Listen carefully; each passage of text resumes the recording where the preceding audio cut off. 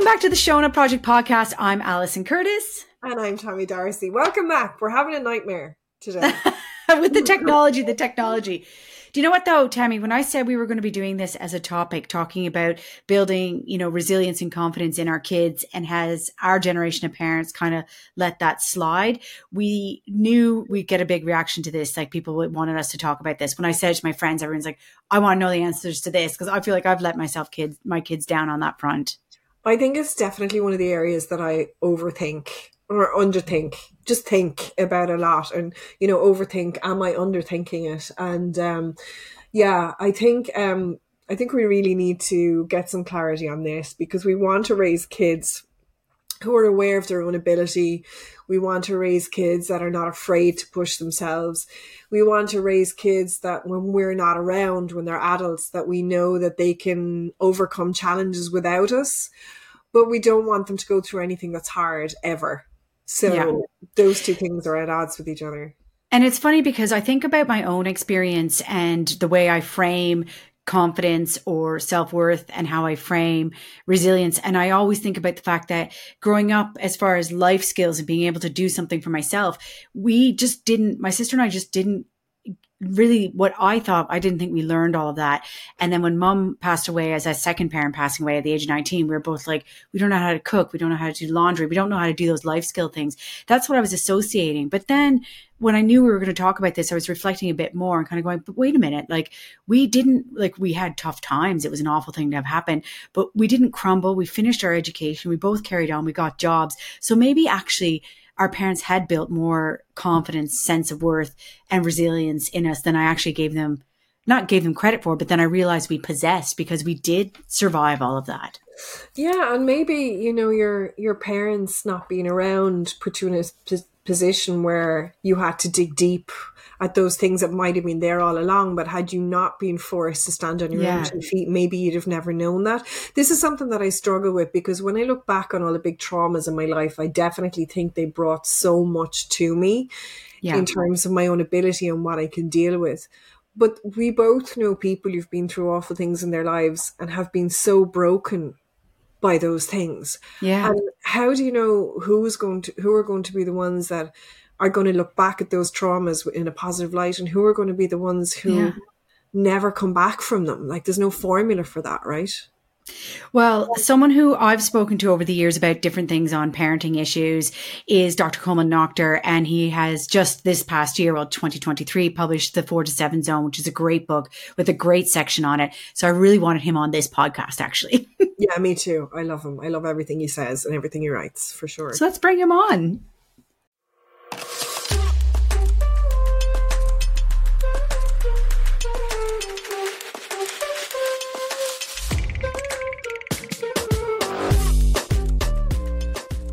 Well, one person that we wanted on definitely to talk to us about this very topic, building confidence and resilience in our teenage daughters, is Dr. Coleman Noctor. How are you? I'm great. Thanks, Alison. How are you? I'm great. I know this is going to be good, not to put pressure on you, but I know you're going to have a lot to say about this and a lot of really helpful advice for people who are tuning into the podcast. So can I start by asking you, obviously building confidence and resilience, and I know they're two separate things, but from the point of view, there are things that we should be doing all along, but what kind of changes in the teenage years that we need to be aware of as parents of, in particular, teenage girls? Yeah, well, I suppose confidence and resilience are probably two concepts that one is probably overrated, and the second is really vague in terms of what is resilience. I'm not a fan of confidence. I think confidence is very helpful. I think it's useful, but confidence is how you portray yourself outwardly. So confidence is, I can be a very confident singer, hurler, camogie player, dancer. And that's a really nice skill to have. But it doesn't automatically relate to the relationship I have with myself, which is about self-worth. And that's a very different concept altogether. So I could be in Slane singing in front of 80,000 people, and they're cheering and I do it very confidently, but I could walk off stage and say, that was rubbish. I was no good. So my self-evaluation is much, much more important than my ability to perform. And what I think we're doing is we're overrating confidence, or we want people to be confident performers. And our world is moving that way. It's very much a performative society that we live in, and social media, I'm sure we'll get onto that, but that has a huge role to play in it. And I describe it as kind of the Tinderization of society. You know, if you think about your profile is your picture, your image, your witty one-liner, your interesting hobbies, and that determines whether you get swiped left or right in certain ways. So we have created a world where performance is important. However, the performance is futile if your own evaluation doesn't say, I think that was enough, or I think I'm okay. So I would much rather us invest in the self-worth, self-belief, and self-value of young people rather than overhamming our need for them to be confident, if that makes any sense. So Wow. I've seen lots of confident young people sit in front of me who don't want to be on the planet anymore. And that's because their relationship with themselves is so poor, you know, in terms of we can overinvest in trying to appear like we have it all together when inside we're really struggling. And so I think that's a different task. And I think parents maybe over prioritize confidence as well. You know, we see that as a measure of how well our children are doing. But unfortunately, I've met many parents who are like, I never saw this coming. She was this, she's so able, she's so capable, she's an A student, she's a captain of the hockey team, she's this, she's that. But nobody was paying attention to how that child was relating to themselves. Does that make sense? And so it completely does. And actually, I think maybe that's now going to help all of us reframe, because I was thinking confidence. I was thinking it is self-worth. And obviously there is a distinction there. So how are we to build that into our kids then? Like, you know, what sort of things should we be looking to communicate with them so that that does become a part of their life later? Yeah, I always think it's important to know that we're not born not liking ourselves. We learn that over time. So I can remember years ago, I was in a barber getting my haircut, and my daughter was with me, and she was about 5, and a song came on, and she started dancing around the barber shop, completely unaware of everyone that was looking.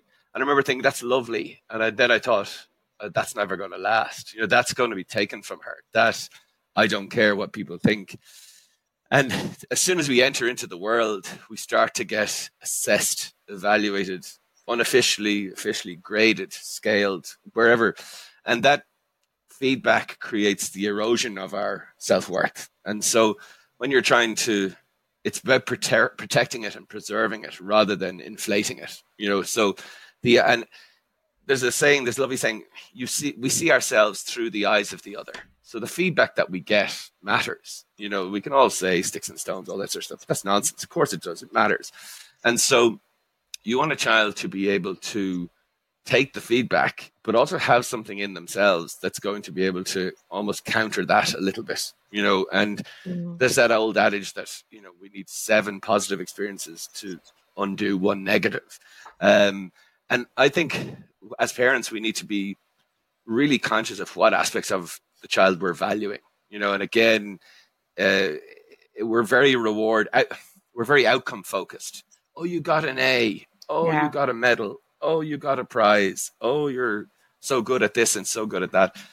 That's, again, inflating confidence. It's not inflating self-esteem. The idea of you really tried there, or I really love the way you're making an effort, or, you know, I have 2 children here. One child is dyslexic and the other is not. And I see them on Thursday nights preparing for their spelling test, you know, and the dyslexic kid, and she's a girl, and she puts in 3 times the time trying to learn these spellings. And she religiously every week gets 6 or 7 out of 10. The other guy flies through them and gets 10 every time. And it's really about not rewarding the 10, but rewarding the effort on the Thursday night of what you put into it. And unfortunately, the system where our children are growing up, they are about the medals and the prizes and the accolades. It is like you go to any TY awards night and the same 4% of children will go home with all the prizes. You know, the other 96 don't get anything. And so from the point of view of, it's about being... It's funny that you said that, Coleman, if you don't mind me jumping in there, because I've spoken about this before. I also have a son and a daughter with dyslexia, who's youngest, and the older one just flew through school with straight A's with very minimal effort, and, you know, came out with like really high points. And with him, and he was a really high achiever at sport as well. It was always about the achievements. And that's one of the lessons that I learned through the experience of raising my daughter, is that the things that she has learned through that, you know, challenge of dyslexia, like work ethic, like, you know, being able to focus on one thing, like not comparing her results to other people's results, because, you know, we talked to her about that effort. That's one thing that I've learned with the second child that I wish I hadn't done with the first child, because not only is you rewarding the effort, you know, kind of building their sense of self-worth. But like what I did with the first child meant that he's now always comparing himself with other people's achievements. And like, there's always going to be somebody more who's achieved more or who's gotten a higher grade, or like, there's no winner of the world, you know? And, it's something that I see in him and something that I see in her. And that's why I really buy into what you're saying. You've completely blown my mind around reframing confidence, and it makes total sense to me now. Yeah, I mean, I think the relationship you have, the most important relationship we'll all have in our lives is the relationship you have with yourself. You know, so the idea of who decides what's enough. Well, if you can decide that for yourself, well, then you disable all the power of other people's feedback. You know, well, I thought that was good enough, or that reflected the effort that I put in, or, you know, I gave it my best shot, or whatever the case may be. That's the holy grail. That's the Everest you want in a child, to be able to have a sense of enough, and be able to have a relationship with themselves where they can cut them some slack. You know, the idea that, you know, we will love ourselves it's a fantasy, really. I think we're always very critical of ourselves and harsh on ourselves. But it's about self-compassion and saying, look, that wasn't my best hour, but look, I had other stuff going on, or I'll get it next time. And that brings you back to that concept that Alison brought up at the start about resilience. You know, there's a myth out there about resilience that, you know, the tougher your life is, the more resilient you become. And I get this all the time. If I ever write something about sport or something, people will say, oh, it's good to be dropped and it drove me on, and that was the key to my success. In reality, adversity doesn't create resilience. Your level of resilience determines how you respond to adversity. So the resilience is there first, and that determines, like, if I was to say to you, okay, well, if trauma makes you resilient, I've seen so many people throughout my career where trauma did not make them resilient. It destroyed them. And so from the point of view of where I would see resilience is I would describe it as a kind of a social and emotional intelligence and it's almost that ability to not sweat the small stuff, to try and realize this isn't the end of the world, or to try and not get caught up in someone else's narrative about how important something is. The most resilient people I've ever met they're very measured. You know, they're very, okay, you know, failure is not falling down. It's refusing to get back up. And having that social and emotional intelligence, that's not done through one conversation. That's done over a decade of learning about effort is as important as outcome. You know, you don't have to win all the time. Swings and roundabouts happen, and, you know, you've had a hard time here, but it'll get better. No sadness lasts forever. These sorts of things that are crucially important to how we manage adversity is the lens through which we see the adversity. Do you know what I mean? So I always use the example of the three of us were held hostage for some reason, and, you know, were released later that night. You know, yourself and Alison might go, oh my God, I nearly died. I'm going to climb Kilimanjaro, buy a Ferrari, you know, get that piercing I've always wanted, or whatever. And I might say, oh my God, I nearly died. I'm going under my duvet and I'm never coming out. You know, we've both had exactly the same experience, but our reaction has been completely different. And it is about the lens through which we see adversity is determined by our resilience, the social and emotional intelligence. And that's why I think we invest in that rather than continually giving children a hard time to toughen them up. You know, children are not the skin on your heel. You know, they don't get tougher the rougher it is. It's in fact, they tend to break when you overstretch them. But there's a I'm kind of rambling a little bit. There's a really important concept for parents, I think, is this concept of surmountable stress. Children need to be pushed, right? Not to the point where they break, not to the point where they're overwhelmed, but they need to have some degree of pressure, stress, and things. And that will differ from child to child. You mentioned, Tammy, about the differences between your children. One child might be able to take a 70% pressure another might need 40, then 45, then 50, you know, so you tailor make it. And that the idea of that there's one way to parent is completely untrue. The flexibility Coleman, of your skill set is important. what going back to something you said there as well is that I know that when I said I was going to do this on the podcast, and I was talking to a lot of my friends, and it was friends of daughters. They're all friends with my daughter, and we all did feel like we hadn't done enough to build resilience into the kids. Like we feel like they kind of crumble. We made a joke that my daughter was in the car and there's a kid in front of her and she couldn't figure out how to pull, or like, this is a bit different, like common sense, but pull the car seat forward. And I was like, Jesus Christ, I built a fort made of sticks that survived 3 Canadian winters by the time I was 12. Like, so we were like laughing about like the resilience, that whole idea of persisting with something if it's not necessarily going your way right away. And we all feel like we've kind of, like the kids just go, oh, right away. And we've kind of let them down on that front. Can I give you an analogy that I use on that? And you can either say, Coleman, and I'm really looking forward to your feedback on this. You can either say, oh my God, Tammy, you're so wrong. You need to stop telling that to people. Or you'll say, Tammy, that's profound and brilliant. I'm going to steal it and put it in my next book. Okay. Because when I'm talking to a lot of parents, I try and like simplify this and bring it back to a baby, right? So just say a baby is crawling from one side of the room to the other and there's a basket of washing in front of them. A lot of us as parents might see the washing in front of them, and before they get there, we just pull it out the way, right? So the baby just keeps going and gets to where they want to go with no thought that there might have been something that would stop them. If we took a minute and watched how the baby reacted to the washing basket and were there to step in if they were in danger, you might be surprised in that they'll figure out a solution themselves. They might go around it. They might climb over it. They might like call you to move it. They might do whatever. But then the next time that baby's crossing the room and they see that washing basket, they know, okay, I've dealt with this before. I've overcome this before. I can figure it out. And I feel that that's what builds their sense of self and their own ability to deal with challenges. And as you said, it's different for every child, like how much of those challenges they can take at any one time. Is that right? Yeah, Tammy, that's the most profound existential thing I've ever heard, and I'm definitely going to rob it for my next book. You're right. You're absolutely right. I mean, the idea of the snow plowing parent and the helicopter parent is where we remove all adversity so that the child doesn't learn how to manage adversity, and when it inevitably happens, they don't have any skill set to manage that. So, of course, it is much better that we allow them to figure that out for themselves and take a step back and do that. However, I give parents an out on this one because I think sometimes it's about pressure of time and things. It's just easier to do it for you, or it's easier to get things done, or to do your homework with your child and correct everything that they're doing while they're doing it. Is the idea that, and I go back to your comment, Alison, about building forts and living in 3 days in the woods in Canada.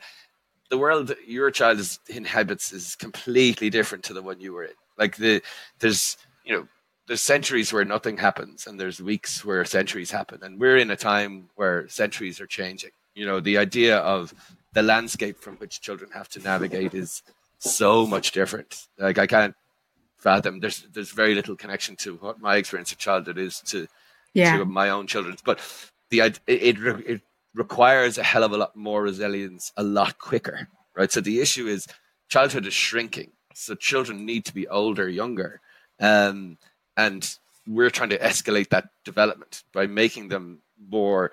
And in doing that, we kind of miss some of the basic stuff, like adjusting a chair, or trying to do something that maybe we were better at those things years ago. But your children are better at other things than you were back then now as well. They'll have different skill sets. But the idea of setting back and allowing someone to struggle to learn the skill, as Tammy was saying, of negotiation, where there's no danger and you're there if they need you, that's ideal, because what you're doing is creating surmountable stress and surmountable obstacles, and they will only learn by doing. You can't learn how to navigate a friendship by a book. You need to do it by failing and getting it wrong and doing all of that sort of stuff. The problem is the consequences of getting it wrong are much higher now, and especially for girls. You get one social faux pas and you could be excluded for months by a concerted, orchestrated efforts to exclude you. And so children are almost afraid to make the kind of social gambles that they would have been able to do. I could have made a fool of myself in front of my friends. The five of them would have seen it and laughed. If I do that now, there could be 500 people see it and laugh. And it's, almost I get ostracized socially because the impact is so much greater. And so I understand children's trepidation. But the idea of that sense of self is really, that works against that as well, because I see 15-year-olds, 16-year-olds, and they say, Coleman, I've spent my whole life being who other people wanted me to be, and I've never been myself. And there's actually very little permission within the world to be yourself. And in a world that's we talk about inclusion, and we talk about diversity, we talk about all of that sort of stuff, I still think there's an ordinary level of authenticity that that children don't have that opportunity to do. But to get back to your point, Tammy, I've always said, the goal of parenting is to make yourself redundant. When you're no longer required, you've done your job well. So it's the idea of, it's a bit like being a therapist. My job is not to be needed anymore. And when I achieved that, I've done what I needed to do. And again, obviously with children with special needs and things like that, that's not the case. But in most cases, you're hoping that your child will learn and internalize the skills of negotiating the world themselves. But they may need some coaching support and someone there to catch them if they struggle. And I think that's more the parenting role rather than moving the basket. Can I ask you a question then about, I'm going to have to re-listen to all this.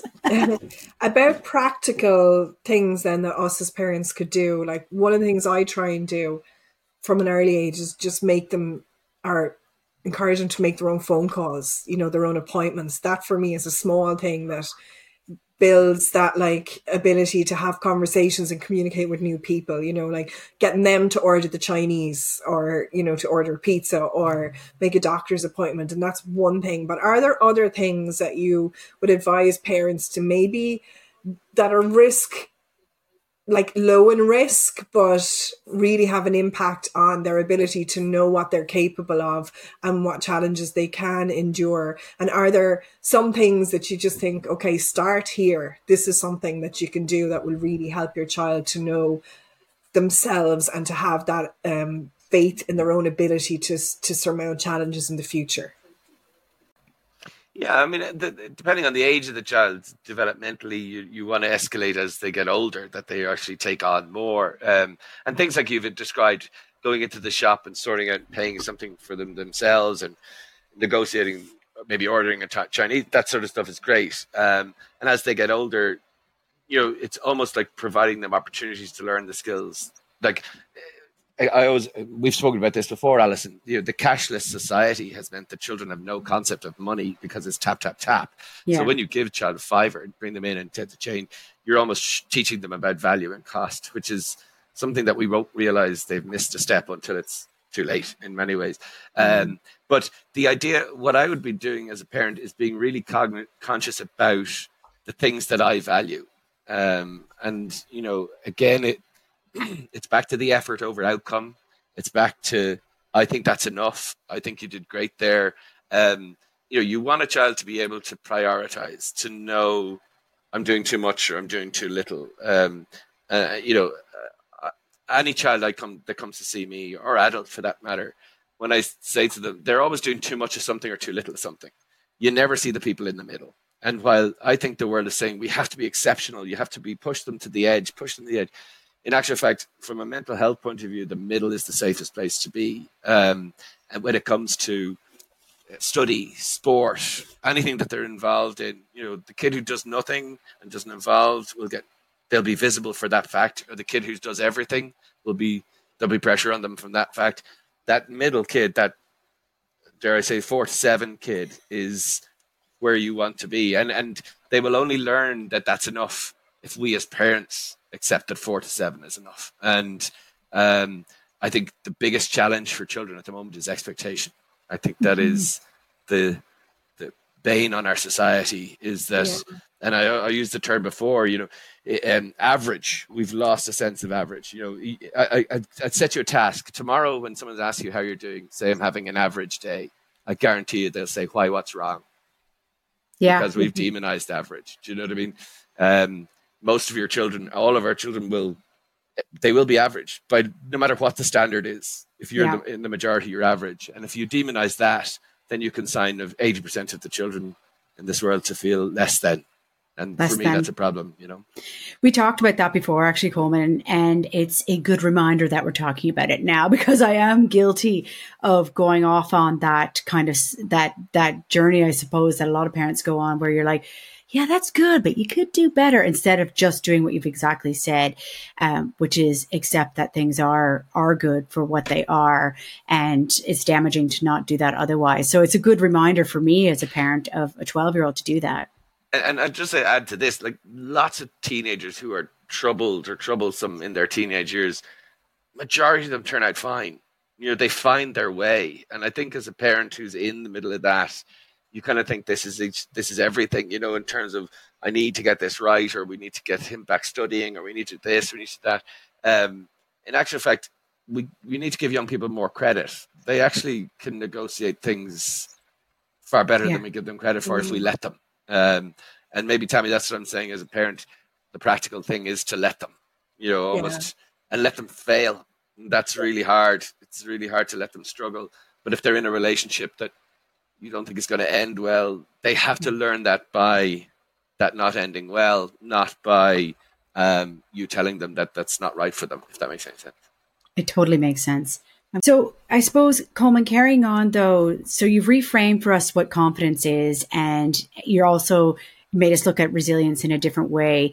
Like, they are things that they are pillars that our kids, as in self-worth and resilience, need to be successful adults. And I think in this world, as the reason why Tammy and I are doing this podcast, is we're particularly worried about girls. Do you see a big difference in this for girls and boys? Yeah, I'll just pull you up on that sentence about being successful adults. I mean, I think happy adults probably would go with that maybe instead. But no, but it's part of the narrative, you know, to that what we expect is a little bit higher than what is maybe achievable, and that's okay. So the idea around girls, I think I have a daughter, and I worry for her.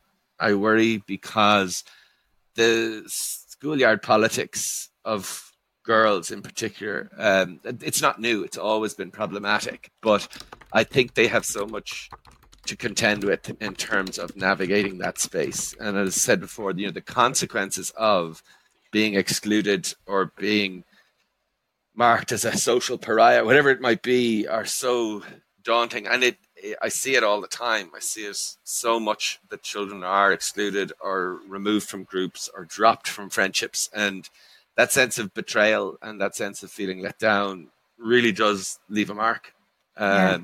And I think lots of girls are either afraid to be themselves, and so they become the kind of I don't mind kid who's kind of I don't mind, because they feel that by being inoffensive, I will survive this space. Or else there's girls who try really hard to be impressive, and by nature of the fact that they're young and teenagers, they get it wrong. And there's a consequence to that too. Coleman, you've really changed my mindset around a lot of this stuff. You know, I've been reading your stuff and following you for a long time, and you talk so much sense, and that is rare in this day and age. And I know if I've gotten a lot from this, other people certainly will have as well. Any final words from you if you just had the ears of every parent in Ireland and it was like, and you just wanted to say, please stop doing this, or please stop saying that, or please stop overthinking this? Is there any big piece of overall lasting advice you have for us? Yeah, I think what we talked about in terms of, I suppose, how we value things in our children's lives, and that kind of effort over outcome is really important. I think reducing the expectations on them as well. There's enough out there without us adding to it. Reminding yourself that most of this teenage stuff tends to be okay in adulthood, and to kind of relax about that. But I think from the point of view of, we need to stop seeing adolescence as an apprenticeship for adulthood. It's not that. You're not preparing for adulthood. You're a teenager, and you have to allow people to do teenage things. And that will involve making a mess from time to time. It'll involve not having adult attitudes to cleaning your room and you'll have different priorities to your mom and dad. And that's not because you haven't done a good enough job as a parent, and it's not because your child is unruly. It's because you're an adult and they're not. And I think reminding ourselves of that from time to time, and not seeing adolescence as the adult apprenticeship, is a really helpful reminder to tell ourselves to cop on a little bit at times. I love that. I think that's amazing. Amazing. Yeah, thank you so much. A really important reminder. It's amazing to me how quickly we lose that memory of ourselves as teenagers, and how like we didn't have a clue either. And, you know, it feels like we don't understand them, and it's not that long ago since we were in the same boat. But look, hopefully you'll come back to us again, Colman. I know that we'll get loads of questions, so maybe we'll call on you again someday. But for now, thank you so much for your time. Absolute pleasure, guys. Thanks ever so much. Thank you. Thank you. Thanks. Alison, he's amazing. I know you've spoken to him loads of times, but he is so impressive. But what I love is that everything he says makes sense. He's not overcomplicating things. We're the ones that are overcomplicating things. Yes. Completely, Jamie. And I have to say, like, he's been on my own program quite a bit. He's helped me write a good few pieces that I've written for the Indo on parenthood. And every time I talk to him, it's a reset, and it's such a positive thing. And I go, I'm going to apply that. So each time it's like therapy, you juggle the concepts constantly. And when you have as many in action in play, you're doing a good job. And every time I talk to him, I go, okay, I'm going to throw that into my juggling with Joan, and I juggle it again. And it always improves my relationship with her, and it improves how I feel as a parent. Yeah, definitely. I'm so impressed. Tell me the name of his book again, or tell us the name of his book again.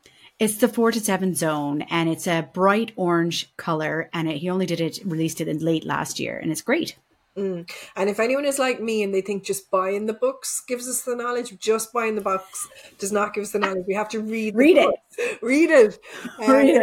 Just read it. Alison, that's another great episode done. Just to pass on the email address again to anybody who wants to send us any questions, we would love to hear from you. It's podcast@shona.ie. Anything else you want to say?